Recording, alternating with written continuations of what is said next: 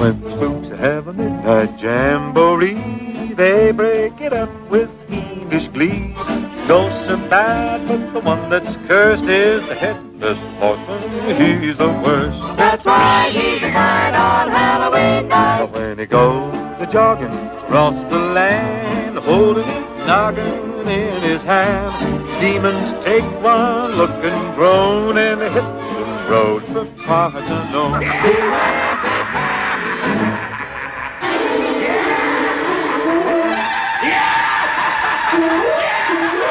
Greetings, mortals, and welcome to A Podcast But Evil. I'm Doug Leaf. I'm Dan Oster. And if you may have noticed, I'm talking a little bit like Bing Crosby because today's subject is the Headless Horseman of Sleepy Hollow. Yes, that is the incarnation that I'm most familiar with, so I'm glad you kicked it off with that. It's my one chance to use the Bing Crosby voice that I've got. So there's literally no other place in life where that would be applicable except doing a podcast about the Headless Horseman. So I don't believe that that's ever stopped you, but fair enough. No, it hasn't, but at least here it's somewhat appropriate. But yeah, we're talking about the Headless Horseman. And Doug, we're certainly not recording this so far in advance that I have to ask this question, but is this our first Halloween character? Yes, it is. This is our kickoff for the month of October for all our Halloween characters. Yes, and what is scarier than ghouls and goblins? Maybe like a global pandemic, but anyway, we're still dead set on enjoying October. So this is our Festival of Frights here on Podcast But Evil. Yeah, and I'm glad we're kicking it off with this one because we've talked about doing this character for a while, and I'm glad we ended up saving him for October because like what a classic Halloween figure this is. You know, I mean, in like every sense of the word. I mean, this is a character that dates back to the Legend Sleepy Hollow, which was published in 1819, and it takes place in 1790. So just 7 years after the end of the American Revolution, and the story is very much tied to the Revolutionary War and that kind of. That period of our history and kind of the mystique of it. It feels like, you know, Halloween in America requires like a retelling of the Legend of Sleepy Hollow every year. Yeah, there's not a lot of American fantastical lore, but the Headless Horseman and the Legend of Sleepy Hollow pretty much tops the list, I think. It's a very American story. It's a very scary story. And it is definitely endured. I can tell you that I have visited Tarrytown, which is where the story originated. That is Sleepy Hollow, and that's where is it? In Pennsylvania? I'm trying to remember. It's in upstate New. It's in New York. It's not far from White Plains, New York. Okay, I think it's actually pronounced Tarrytown. I think it's one of those things. Is it okay? Yeah, that's not like travel town here. Bing Crosby says it Tarrytown, so I'll leave it to him. Tarrytown. Anyway, so yeah, it is something that, or it's a character and a story that you're right is very American, and that period has a kind of, I don't know, there's something kind of scary about that. You think of like, maybe it's just because of the Disney short where you have the gnarled trees and all of that stuff. There's just something about that like weird colonial era that is spooky. Yeah, I think it's, you know, we don't have much in the way of American history farther back than the Revolution. We have a little bit of the colonial period. You get like the Salem witch trials in 1692. But, you know, it's not like we're dealing with like a story from Europe where you can go back, you know, 1500 years, you know, or you know, back into Greek antiquity. This is kind of our far back history. This is what we've got. And the Legend of Sleepy Hollow is not the first story to feature a Headless Horseman character, or that there is some precedent for this character. And we can talk about that in a minute. Yes, Washington Irving was sued by someone who was like, "You stole my script! The Horseman without a head!" Yeah. Well, I'll show you. So there is some precedent for this character, but, you know, this feels like it's almost the first piece of like unique American right. fiction writing. We've had, there's a long history of great American writers, but before Washington Irving writes this story, there's not a lot, at least in the fiction space that I'm aware of. You have there's a lot of writings by Brent Franklin and political writings that are great, but Washington Irving's really the first to show up on kind of a national and international stage, sort of announcing, hey, Americans are worth taking a look at in the literature department. Ben Franklin's horror writings were not very good. It was like the wood-burning stove that ate people. Right. Anyway, all right. So do you want to kick it off with our usual routine here? Yeah, sure, Dan. What do you know about the Headless Horseman without having done any studying? Well, he lacks a head. I know that. Well, I know this is a story written by Washington Irving. I know that this is one of those stories that probably was a little bit of an oral tradition before he cemented it and laid it down. I know Mark Twain did stuff like that too. It was like the leaping frog of the jumping frog of Calaveras County. Yeah, the jumping frog of Calaveras County, and that was, I guess, a story that he kind of just borrowed that and used a little bit of it, or a lot of bit of it. So this was sort of going on back then. But hey, look, Shakespeare, it wasn't too good for Shakespeare to do, so there's nothing really wrong with it. But Washington Irving took this sort of local ghost story and wrote it out as the Legend of Sleepy Hollow and put his own spin on it and solidified it. The character, the protagonist in it, is Ichabod Crane, who's a school teacher, and he's kind of an odd protagonist. He's an odd man and an odd protagonist. He's a little bit of a milquetoast. I love that about the story, that Ichabod, your hero, is really a nerd versus jock story. Right. And Ichabod is described from the jump as this really odd-looking, weird guy, and remains as such through the story. Even when we're sort of rooting for him as a romantic lead, sort of an odd one. He's still kind of not quite shady, but he's very keen to notice, man, this girl I'm after is Katrina Van Tassel. She's not only is she good looking, but she's rich. He's really big on that. Isn't she also really young, or am I making that up? She's 18. Okay, so, that's fine. Well, certainly 18 in 1790. That was like 1 foot in the grave. So that's fine. Okay, yeah, so you've got this character who is, you're right, unique in the pantheon of American heroes because he's really, he's not a tough guy at all. The other main characters you mentioned, Katrina, that's his love interest in it. There's Brom Bones, right? Isn't that his name? Right. Brom. Yeah, it's a nickname, but yeah. Yeah, and he's the sort of the Bluto to Ichabod's Popeye. This is the muscle bound guy that is vying for Katrina as well. So you've got this love triangle of Ichabod, Brom, and Katrina. That's what's going on in this town. And then in the backdrop, you've got this legend of this headless horseman who rides at night. I think he takes people's heads, and I actually forget. You will be able to elucidate me in how. In fact, I believe elucidate is used in the song that Bing Crosby. Allow me to elucidate. Anyway, you can educate me on how that all plays out. Those are the pieces on the table, though. And the only other thing I really remember from it, and it's about it. It's really mostly from the really, really cool Disney short. If you haven't seen it, definitely watch it. It is not long and it is awesome.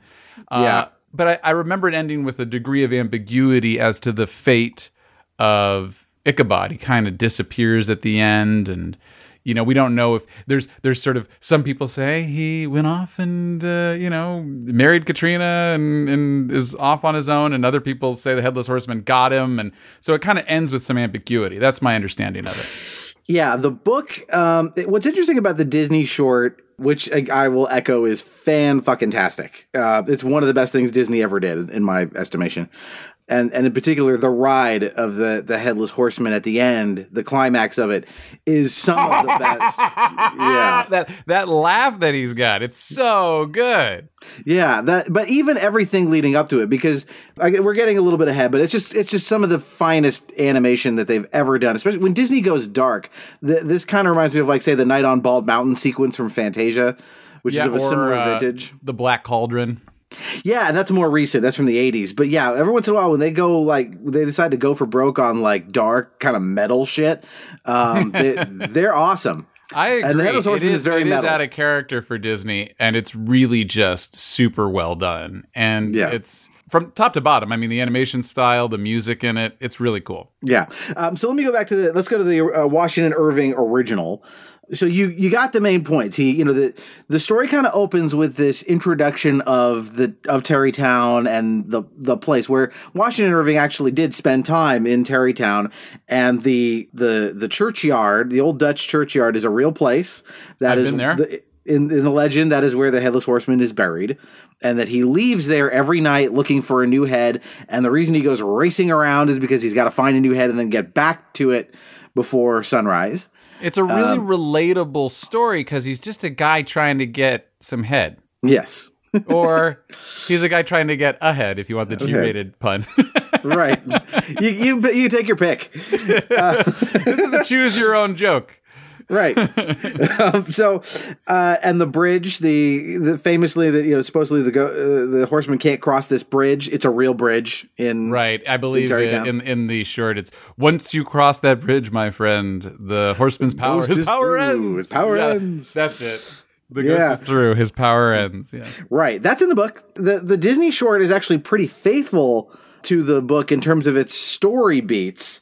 The tone is obviously a little different in the Disney version than in the story, but not by much. It's like kind of a nice tweak that they give it, but basically all the beats are there. Ichabod shows up. He's a school teacher. He makes ends meet by teaching people to sing in like a local choir, and kind of scamming lunches, and he's a mooch. He's sort of a mooch. I like it. Yeah, he's not a pure soul at all. No, not in the slightest. He's and I love that about him because it makes him really interesting. He could just be kind of like you said, a totally milquetoast kind of nerd, but he's got this slight edge to him because he's sort of like how he skeevy. Makes it through the world, Yeah. He's like. I would argue that dimension actually makes you worry about him because he's more relatable. So when he is in peril, you're like, oh no, I recognize this guy. I kind of am this guy sometimes. Right. And he is a guy who, you can tell gets through the world on his wit rather than any other quality, because when he starts competing with Brom Bones, Abraham Van Blunt is his real name, but he's called Brom. So two Dutch Bones. Names at least. Katrina. Well, they talk about that. It's a Dutch part of the world. Like, this is a very heavily settled by the Dutch area. And that actually, when they open the story, they talk about a lot of the charm of Terrytown is all the local folklore and ghosts, not just the Headless Horseman, but in fact, we sort of get a cameo from a La Llorona type. They talk about a ghostly woman in white, that there are all of these ghost stories in and around this area, and that the Headless Horseman is kind of like the chief amongst them. Mm-hmm. And so we kind of get a little like introduction to the Headless Horseman at the top of the story. They talk about who he was. I'm trying to recall my Dutch here. It's like Mevrouw in Wit would probably be or Wit, woman in white. Like yeah, something like that. Yeah. That's right. You did spend a lot of time in the Netherlands. We did. So the Headless Horseman himself is a Hessian soldier who was beheaded by a cannonball. In the book, they're a little vague about the battle. They just say a nameless battle of the Revolutionary War, but probably the Battle of White Plains, because White Plains is very close by, and the battle happened to be on October 28th, 1776. So it's close to Halloween. Nice Halloween date. And there are some indications that, in fact, an actual Hessian soldier was beheaded by cannonball at this battle. So you've got this like ring of historical validity to this. It always makes a ghost story feel a little better when it's like, ooh, it was true, right? There really was this Hessian guy who got his head blown off. Well, that does remind me of the La Llorona story, where it's like, oh, let's take some stuff that might be true and weave it into the story. It gives it a little credibility, right? That's what you do when you're bullshitting. You always try to, like, when you're calling in sick to work, you play up the thing that's kind of true, but you know, it's more believable that way. I just wanted to say about Hessians, this might be a little subsection, was like, what does Dan know about Hessians without studying? German. Germans, right? Germanic soldiers? They are German soldiers. They're usually described, you hear them called Hessian mercenaries. They're not right. Well, this is what I wanted to do. I want to get credit for knowing this. So before you go off. Go. Yeah, well, they mercenaries, I guess hired by the British, right? In this case. Yes. Right. These are British. The British hired they're not technically mercenaries. They're what you would call auxiliaries, because a mercenary is like in this case a sword for hire. But these are actual like members of the German military. It's like you can hire out an entire unit from the German government. So they're not totally freelancers. So they're technically what you would call auxiliaries, but making the Headless Horseman a Hessian helps because, Washington Irving is writing this story only, a couple of decades on from the Revolutionary War. This is really fresh in people's minds. And so, to make him this, real life villain that most of his readers would have experienced, I think adds another layer of like, those guys, I wouldn't want them to come back. Sure. I mean, there's something even more chilling about a hired gun, right? It's like the British, okay, fine, our fight's with them. But like this guy, he's like from an army that's not even directly related. So it gives the Headless Horseman an even more sinister quality in a way. Yeah, they do play this up in the, I'm sure we'll talk about it a little bit, but the Tim Burton version of Sleepy Hollow, they talk about him being like, this guy just, he just came looking to kill things. He's just super violent before he died, Yeah.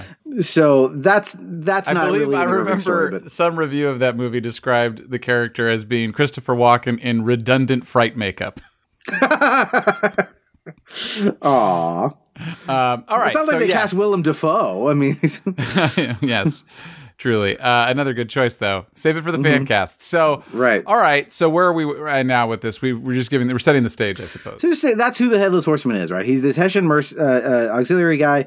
He's got his head blown off by a cannonball. He's buried without his head in the old Dutch church in Sleepy Hollow, and he rides every night looking for a new head. And we don't hear from him again until, as we get in like you said, the middle of the story is this love triangle where Ichabod Crane is competing for Katrina Van Tassel's affections and substantial dowry.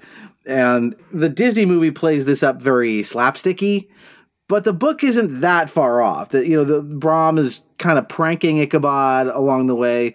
It never gets too violent, but it's definitely, a point where you sort of realize that Ichabod's going to have to think his way past Brom Bones because he's never going to beat him at his own game. Mm-hmm. And so it's this back and forth between them. And then eventually we get to a party at the Van Tassels, and, it gets late into the evening and people start telling ghost stories. Ichabod starts telling, he gets nervous. He's a superstitious guy. But he knows some things about witches, just because he's a learned guy. So he tries to hang and talk about the stuff that he knows. So this is an interesting bit of color for this time period. I mean, this is the kind of stuff I suppose people would do at a party, right? Like you have a limited number of entertainment options. Okay, let's tell some stories. And it's a Halloween party, so we'll tell some ghost stories. Yeah, it's not explicitly a Halloween party in the book. It is in the Disney It is very version, much in the Disney movie, yeah. Oh, yeah. It's I just want to say, too, I keep thinking of La Llorona in that both of these characters are sort of cautionary stories. It's sort of like, these people are living with this specter. If you're out too late, if you go wandering, don't do it. That's a common thread to all of these stories. Right. Yeah, you could be disappeared if you're out in the wrong place late at night. Absolutely. Make sure you get home by sundown. Mm-hmm. Yeah. Sure. There's this really interesting bit at the beginning of the story where he almost talks about the town as if it had this like curse on it. When we're going to do Pennywise in a few weeks for Halloween, and in Stephen King's It, the band, yes, Pennywise. So it takes place in the town of Derry, Maine, and Stephen King talks about that town in the story that like all the adults are like kind of somehow oblivious to what's going on. And it's implied that Pennywise is doing this to the town, right? That he's he has some thrall or cast over them. And are there any other instances? So you could certainly trace this back to Tarrytown here as an antecedent to Derry, Maine. Are there other instances of towns that are sort of cursed? I guess I could think of is it Sunnyvale in the Buffy the Vampire Slayer stories? Yeah. Because that's on a Hellmouth. That's how they explain that. So that's why all these things go wrong around there. Let me read. I want to read this little passage here because I think it's really cool. He says, "A drowsy, dreamy influence seems to hang over the land and to pervade the very atmosphere. Some say that the place was bewitched by a high German doctor during the early days of the settlement. Others that an old Indian chief, the prophet or wizard of his tribe, held his powwows there before the country was discovered by the master Henrik Hudson. Certain it is that the place still continues under the sway of some witching power that holds a spell over the minds of the good people, causing them to walk in a continual reverie. They are given to all kinds of marvelous beliefs and subject to trances and visions, and frequently see strange sights and hear music and voices in the air." And there's a little more of that, but I mean, that's a really cool piece of flavor, right? Well, it's also so baked in, I'm just realizing, to the American experience, this sort of weird xenophobia, this fear of like witches, the other. It's certainly of that time, not too far out of the Salem witch trials and stuff like that. Which, by the way, it should be noted, was one of the first American conspiracy theories, right? So we are given to this thinking. And here you are, he's playing with that. Washington Irving is playing with that idea, kind of playing it up, I think, for dramatic effect. Some people say this strange force was at play here. And it probably really worked on his audience. Some people are probably like, yeah, I genuinely believe that. Right. So at the party, Brahm tells Ichabod the story of the Headless Horseman to kind of get in his head. And then Ichabod leaves the party, riding home, and encounters the Headless Horseman, who chases him down. He makes his way to the bridge that he knows from the story that in theory you cross the bridge and you're safe. He gets to the other side of the bridge, and the Headless Horseman has his head, not obviously on his neck, but on the pommel of his horse. Or on a saddle. They took that out of the Disney version because it's probably a jack-o'-lantern in the Disney movie, right? Yeah. So, but he throws it at him just like in the movie. He throws his head at Ichabod. It hits him square in the noggin, and he goes down. And that's when we get the end, which is the vague part where they say, some people say he left and got married and had a nice life somewhere else. Some people say the Headless Horseman really got him. It's more heavily implied in the book that the Headless Horseman is actually just Brom Bones, putting on a disguise so he can get Ichabod out of the way. Yeah. Because there's some stuff in there at the end they talk about him. That was just a head I found. That wasn't right. mine. Yeah, they talk about him as like anytime Ichabod's brought up, he acts a little weird, or like he knows more than he's telling. I remember that element from the cartoon as well, though. That it was actually, I think the way they work it in, if I'm correct, is there's an early fake out where Brom comes riding through town on a black horse. Right, they mention that in the book. It's revealed that it's him, and he's just you know who Brom Bones really is. He is a proto Gaston. Totally, yeah. He is so much that character. Doesn't even have like a little bully's little pal. I believe he does. He has the Sleepy Hollow Boys or his gang. He has like a bunch of like dudes that like hang out with. Right. He's the queen bee. I'm sorry. He's the queen bee. Yeah, he's the queen bee of the Mean Girls, except it's dudes. He's the Regina George of Terrytown. Right. Anyway, all right, so that's a slick way that they get that into the cartoon, is that they have an early version where he like, oh God, it's the Headless Horseman, and then it's like, ha ha ha, it's me, I've got like some pillows like roped to my head and a cloak over it or something. So that he just comes running through town, and they mention this in the book too, that Brom is a very talented rider. He's real good with a horse, and Ichabod is not. The one thing they do in the Disney movie that kind of unfortunately throws water on the kind of cool, vague ending is that at one point Ichabod like looks straight down the Headless Horseman's neck and there's nothing there. And he like screams. And but that can't happen with an actual person, I don't think. I 100% disagree. First of all, that is an amazing sequence. That is the sequence of the whole thing where he's being chased by a Headless Horseman. Some really great slapsticky but scary stuff happening at the same time. I think his Ichabod nose like catches a branch and he goes all the way around. Yeah. And he does it twice. And he ends up on, exactly, it's so well designed. He ends up on the Headless Horseman's horse, which is this flaming, its eyes are just like, its eyes are red, yeah. Yeah, it's this the devil's steed thing going on. It's really cool. And you're right. There's this moment where, and it's so memorable, where Ichabod looks down. He's now on the horse with the Headless Horseman. Oh my God, and he looks down the guy's cloak, and he's just like, he goes white because we don't see what he's seeing. We can only imagine. Now, I can forgive that though, as at this point, if he's freaking out, he might just be seeing, you know what I mean? He might think he sees stuff at this point. It could be a situation where it's still Brom. I mean, I think it's heavily implied in the cartoon that it's not Brom. That's a choice that they make. You're right. They kind of go the other way, which is the more exciting interpretation. But I don't think that's a problem at all. It's such a cool moment. No, the whole and I think one of the cool things that works about it is the tone of the thing, right? When we're in the kind of the middle part of it with Katrina and Ichabod in school, sort of just being himself and in his like kind of day-to-day life. The tone of that is very kind of dreamy. And, you've got Bing Crosby's kind of smooth crooning voice narrating the entire thing. Yeah, he narrates the whole thing. Right. There's no real dialogue. Occasionally when Ichabod is singing or Brom they're just lip syncing to Bing Crosby's voice. He's doing virtually the entire thing. Yeah. And so he's just telling you this story, and it's this little thing. Oh, yes. And it's got this kind of 40s. This movie came out in 1949. So you've got this kind of 40s jazzy kind of quality to it, which is an interesting pairing with kind of the Irving material and the colonial setting.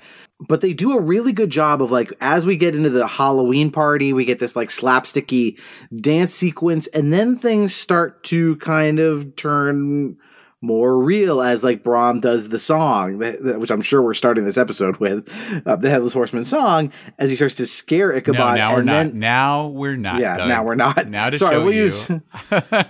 I'll start it with like a Megadeth song called like Headless Horseman. Right.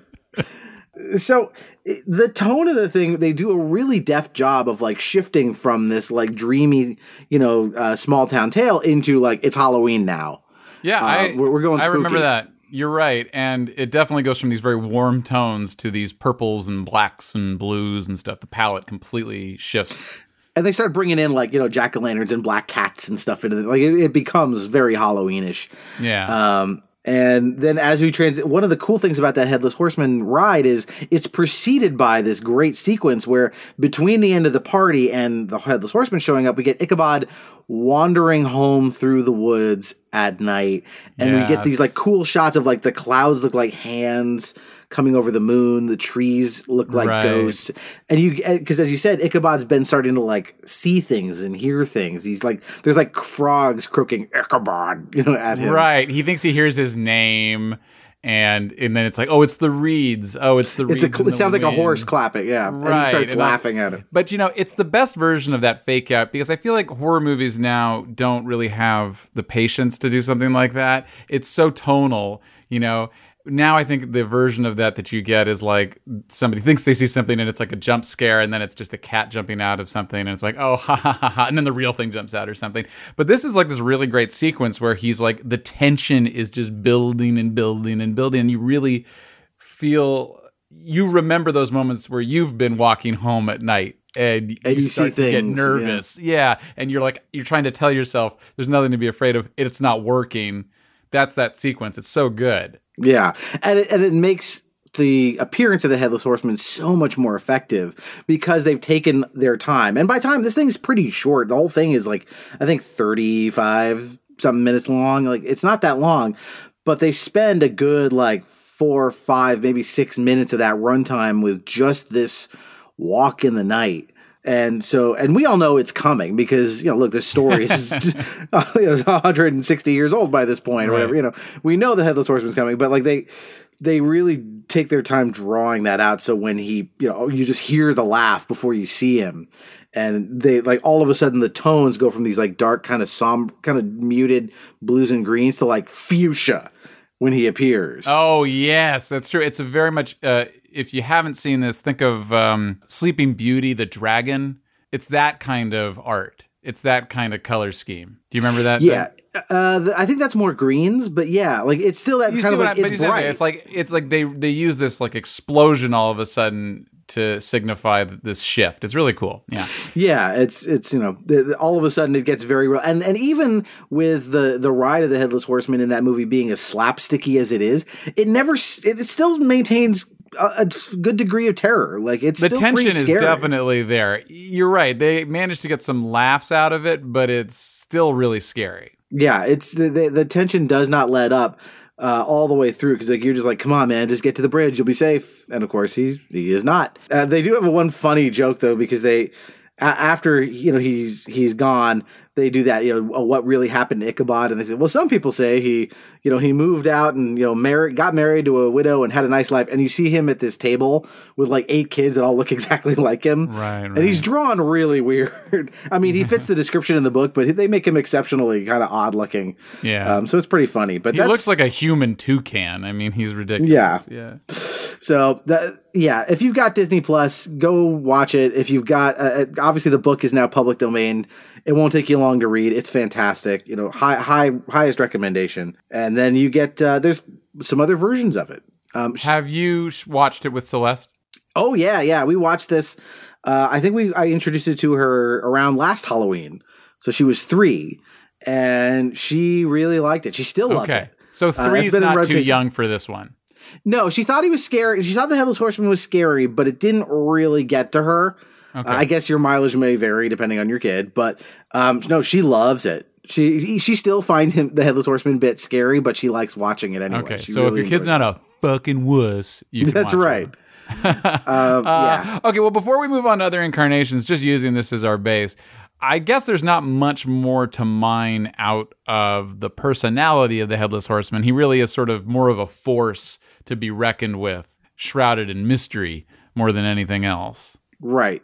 I mean, he's a ghost story, so you're not getting a whole lot, and he's not the kind of ghost where we're told like, if we unlock the key, then we can, we bury his bones in hallowed ground and he'll go away. There's none of that. It's just like he's just a hazard. He is a local hazard you have to watch out for in Sleepy Hollow. But that's the deal with ghost stories. Rarely do they bake into them some sort of third act resolution. That wouldn't be any fun. No. He is the closest, definitely, to La Llorona in terms of the characters we've done.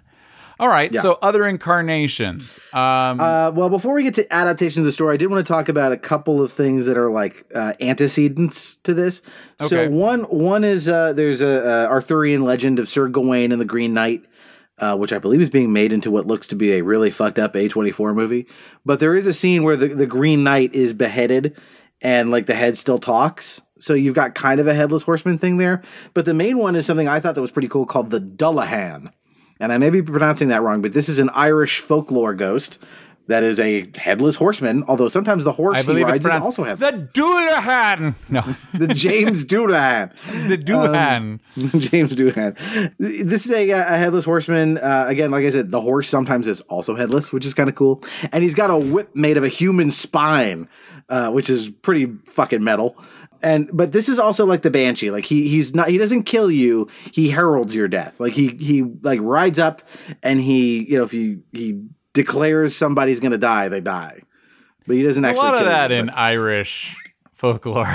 Yeah. The Banshees we talked about. Same thing. Right. It's sort of like, if you see this thing, you're going to... I guess it's just people are dying left and right. Every time I see something, I'm going to die. You see it, you're going to die. It's a harbinger. Yeah, everything's a harbinger of death. Yes, exactly. Look at it's the sun's rising. It's a harbinger of death. But I did want to mention that because I thought the guy riding a Headless Horseman with a whip made of a human spine is just so cool. Yeah. That's got to be on the side of somebody's van. Absolutely. Yeah. All right. So those are some of the pre-Headless Horseman stories. Right. Other incarnations. So I do think that the Disney short to me is sort of the one that people think of first. Then I guess it was Disney that made a live action one. Was that still Disney? I don't. I'm not sure who made the Tim Burton movie. Okay. If it was Disney or like maybe Touchstone or one of their like sub.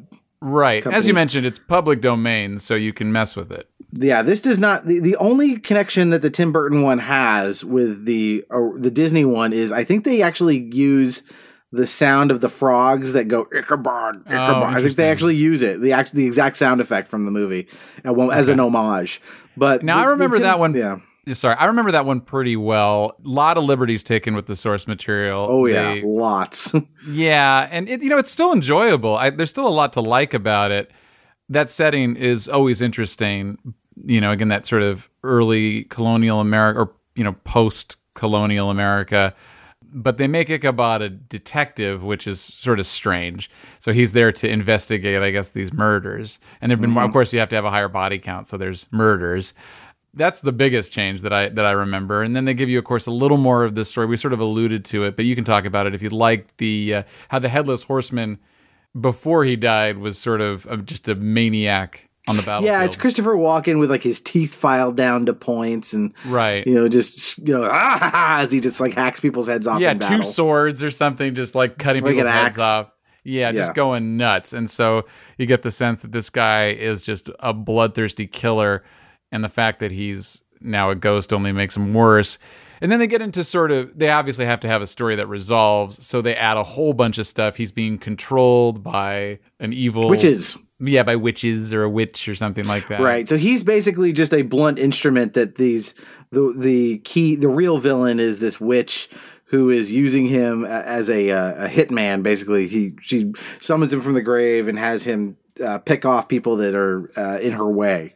Now, I actually do have a problem with that change because it sort of takes this misogyny that's baked into, certainly that period of time and a lot of American history, and kind of justifies it. It's not a great story change, in my opinion. It is witches, mm-hmm. and they are evil. Yeah, I kind of just felt like, well, you're taking the principal antagonist of the story and you're making him into Luca Brasi. Like, he's just not... Now he's this tertiary character, or he's being controlled by somebody else, and it's just like, nah, man, he's the fucking Headless Horseman. He should be in charge. He should be the big bad. Well, I think they ran into the problem that we're sort of having a little bit with this character, is that there's not a lot there. So they decided, rather than to add to that, they're going to make him an instrument and then have a character that has a head and you can talk to and can receive their comeuppance. It's actually probably why the story is better suited for a short, so that it can kind of end on an inconclusive note. Yeah, I mean, this was a period of Disney's history when they were making a lot of shorts. In fact, if you look at what are when they say this is the 50th animated feature from Walt Disney Studios, and you look, what are they in order? You go it's Snow White, Pinocchio, Fantasia, Dumbo, Bambi. And then you get all of these weird things you probably don't remember, like Melody Time and, Saludos Amigos, and all these films. And then you get and finally you get this one, which is The Adventures of Ichabod and Mr. Toad. They paired it with The Wind in the Willows. And then you get Cinderella, and we're back on to full-length features. Yeah. This is a period in the company's history where they were kind of struggling and they were making these things. And this is probably the best of them by far. Because I will say is also the Mr. Toad short's a lot of fun as well. Yeah, it's very strong. They bundle it now, or I guess it's on Disney Plus, but I have the DVD, possibly even the VHS somewhere, that was like Ichabod and Mr. Toad. They put those two together. It's called. That was it. That's how it was bundled in 1949. Oh, nice. So instead of The Legend of Sleepy Hollow and The Wind in the Willows, it's Ichabod and Mr. Toad. Interesting. Right. I've noticed that these adaptations, the most notable one is the Tim Burton one. There were a few others. There was a TV movie made of it and a few other versions, but it's it's a short story. There isn't more to graft onto it. You're going to fuck it up. This is Washington Irving wrote a perfectly contained little story. It works as a 35-minute. Yeah, it's like short. When they try to make those movies, it's like The Man with the Hook for a Hand, the movie. It's like, there's just not a lot here. So we can add some bodies to get killed, but otherwise it doesn't really want to be a feature-length film. Right. Okay. So, is there anything else you wanted to get out? There was this weird TV show recently called Sleepy Hollow. I watched a little of it, and it started off... right. Yeah. That's right. Yeah. Even weirder. I mean, whenever I see those things, I just go all I hear is the pitch, which is we can get this for cheap. It's public domain. I know. It's every time they do that, I go, well, this isn't really a very inspired idea. This is just a cost-effective idea. But you're right. So there was this show, Sleepy Hollow, and it was Because the worst version of Ichabod Crane being cast as something other than a weirdo. He was like a handsome slayer of villains, right? Yeah, he's sent over as a soldier by the British, but then he recognizes the merit of the Americans' cause and switches sides, and then he kills the Headless Horseman in battle, and he's killed by, they both kind of stab each other. This argument over tea taxation, I'm on the wrong side of it. Right. There's got to be room for growth, man. So the horseman stabs him. Ichabod manages to behead him. Like, he personally beheads him and then wakes up in modern day. Okay. And it's like, it goes from there. So and goes from there. And they pair him with the sexy detective, I think. And that's it right. writes itself. It writes itself. Yep. Yeah. So no, don't need to spend too much time on that. I assume the Headless Horseman shows up. He must be like the big bad of season 1, I would guess. He's like, yeah. And again, this is the thing where he's like part of a larger story about, demonic forces and stuff at play. Of course. So, yeah. Yeah. Let's add to it. Let's keep adding. But the good part is they brought back Bing Crosby. Yeah. He's the Obi-Wan of Sleepy Hollow. Yeah. No, he's been dead since the 70s. Yes. So sort of a problematic figure in his own right, but he did have a sonorous voice. Yeah. So there you go. I don't think there's any other incarnations we're talking about. I think we've kind of covered the character. That is the Headless Horseman. Yeah, he's cool. There's not a lot to his personality, but it's a badass aesthetic and a great setting. And I think it endures because it plays into that part of you that gets scared anytime you're out and it's nighttime and you're looking at the shadows and you're not sure what you're quite seeing. Yeah, and for a holiday that you think of like Christmas has, Santa Claus and Easter has the Easter Bunny. Halloween, for all of like the millions of characters, the Draculas and Frankensteins that kind of go with Halloween. I kind of feel like the Headless Horseman is a little bit like the Santa Claus of Halloween. Like this is like, there's something kind of like, this character just goes with Halloween so well. Like, he just pairs with it even more than like a Michael Myers does in a way, because it's been around longer. It's because this is like 150, 200 years old almost now.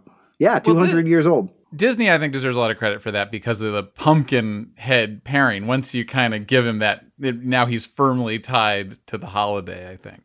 That too. Yeah, even more so than, I think in the story, does Halloween factor into it? No, not specifically. It's not mentioned. Right. So Disney really decided to marry those two things together, and it works. It's like peanut butter and chocolate. Yeah. All right. Well, let's move on. We'll keep this short today. So, fan casting. Fan casting. So who have we had so far? We've had Bing Crosby sort of narrating him. He did not do the laugh. Otherwise, the laugh would have been like, not intimidating. Yeah. No, that laugh is one of the all-time great scary laughs from that. But we have him. We have Christopher Walken, of course. And I'm not sure who else has played him. It's a fairly thankless role for obvious reasons most of the time. So I don't know how you go about not a lot of lines to memorize. That's true. It's true. You want to go with somebody who's like a martial artist or something who you can really show off. Yeah, my approach to this was, I started thinking, whoever the Headless Horseman is physically on screen, it's probably just going to be some stunt person. Yes, you might get like one flashback with a Christopher Walken, before he's beheaded. But I kind of thought, maybe it's that laugh, like you want like a really cool, just kind of that sound. It might be all you get of him. And so the person I thought of was Ozzy Osbourne. From Crazy Train, specifically. I'm literally thinking like, all aboard! like that, if you want to go for like that aesthetic, I kind of thought that works. Okay. Ozzy Osbourne. I think representation matters, so we should cast somebody who doesn't have a head. Right. Yeah, the headless community. There's some guy out there, he's really struggling. He's like, there's no roles for me. My headshots are useless. Right. And so I think that guy deserves a shot. All right. I guess it's time for the title fight, isn't it? No, wait. We got to do... the alignment. The moral alignment. Yes, the moral alignment. Okay. All right. Let's talk about the moral alignment. He's kind of vague. He seems like he adheres to some rules. Where do you think he lands? It's hard to think of him as... I guess his motives are really kind of inscrutable. Right. I mean, we know he wants a new head, which is rational if you're missing one. Can't blame him. Yeah, exactly. Yeah. So that puts him more in the neutral column. I don't consider him lawful exactly. He's not enforcing, some sort of order other than, I guess, a curfew. But that makes him, I want to get hashtag the Headless Horseman is a cop. Yeah. He enforces curfew. Yeah. Fuck that guy. I guess I gotta go probably chaotic. I mean, he seems like at least in the Disney version, he's really relishing what he's doing. Yeah, it's interesting. I guess he's some sort of somewhere in between weirdly lawful and chaotic. Kind of skips over neutral because he doesn't really. Yeah. And I would only say lawful because he seems to be bound to certain rules. He can't cross bridges and shit. But I think with more chaotic than anything, sure. All right. So shall we go to our title fight? Sure. This is a weird one. So, in this corner, we have the Headless Horseman of Sleepy Hollow, and in the other corner, Sephiroth from Final Fantasy VII. This is a really odd pairing because, one, we usually run into trouble when one of our characters is already dead and therefore unkillable, but Sephiroth comes from the world of Final Fantasy VII, so reviving people from the dead magically is kind of par for the course. So the fact that he's dead may not be an obstacle to Sephiroth. No. Well, I feel like I'm at a disadvantage in this one because all I know about Sephiroth is what you told me in the past, and I promptly forgot it at the end of that recording. So he's a god, but by the end of the game, he's a god. That's okay. Well, it sounds like he's going to win, and his goal is to remind me again. What's his goal? The goal was to cause an injury to the planet so massive that when the planet tries to heal itself, he would be in the middle of that, absorb all the energy, and basically become a god. Yeah, I gotta say, the Headless Horseman's goals are much more modest. Yeah. No world domination. Yeah, it could be solved with a simple prosthetic head that someone could make for him. He also is weak to bridges. So he's got his weakness is bridges. So it sounds like Sephiroth is going to make pretty short work of this guy. Yeah. Assuming you can kill him. Maybe it's one of those things where you vanquish him and then he just shows up again the next night because he doesn't really have any kind of actual corporeal form. Maybe he's just ghostly. If you want to get in the weeds on Final Fantasy logic, there are occasionally enemies that you fight that are like undead, and if you use a healing item on them, it actually hurts them. So let's go with that. Yeah. That's fine. He uses a healing item on him, and it hurts him. The end. We have a winner. A winner is you, Sephiroth. All right, and that's the last we'll ever have about Sephiroth on the podcast. All right. No, I'm kidding. All right. Well, I guess that wraps things up. Headless Horseman, we hardly knew ye. Yeah. What a cool story. Like, again, I think both of us are just really up on this character because we love the original story. And for me, I really enjoyed reading it again. And of course, that Disney version is just sublime. Yeah, share it with your kids for sure. I mean, share it with yourself if you don't have kids. And if you have kids, they're going to love it too. Definitely a great work. All right. Yeah.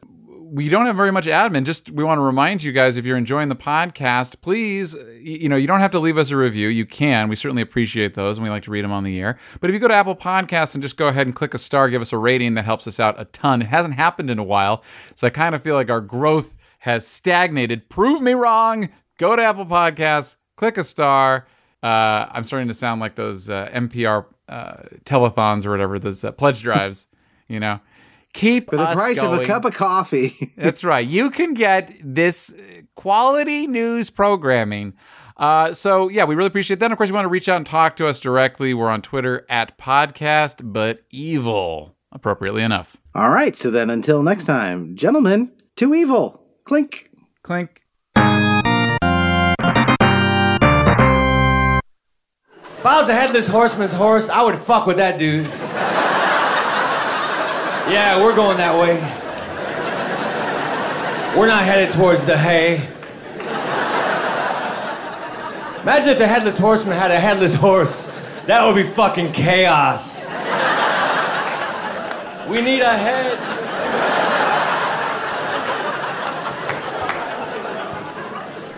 Oh, I got a new Headless Horseman joke. I'd hate to be the Headless Horseman's dentist.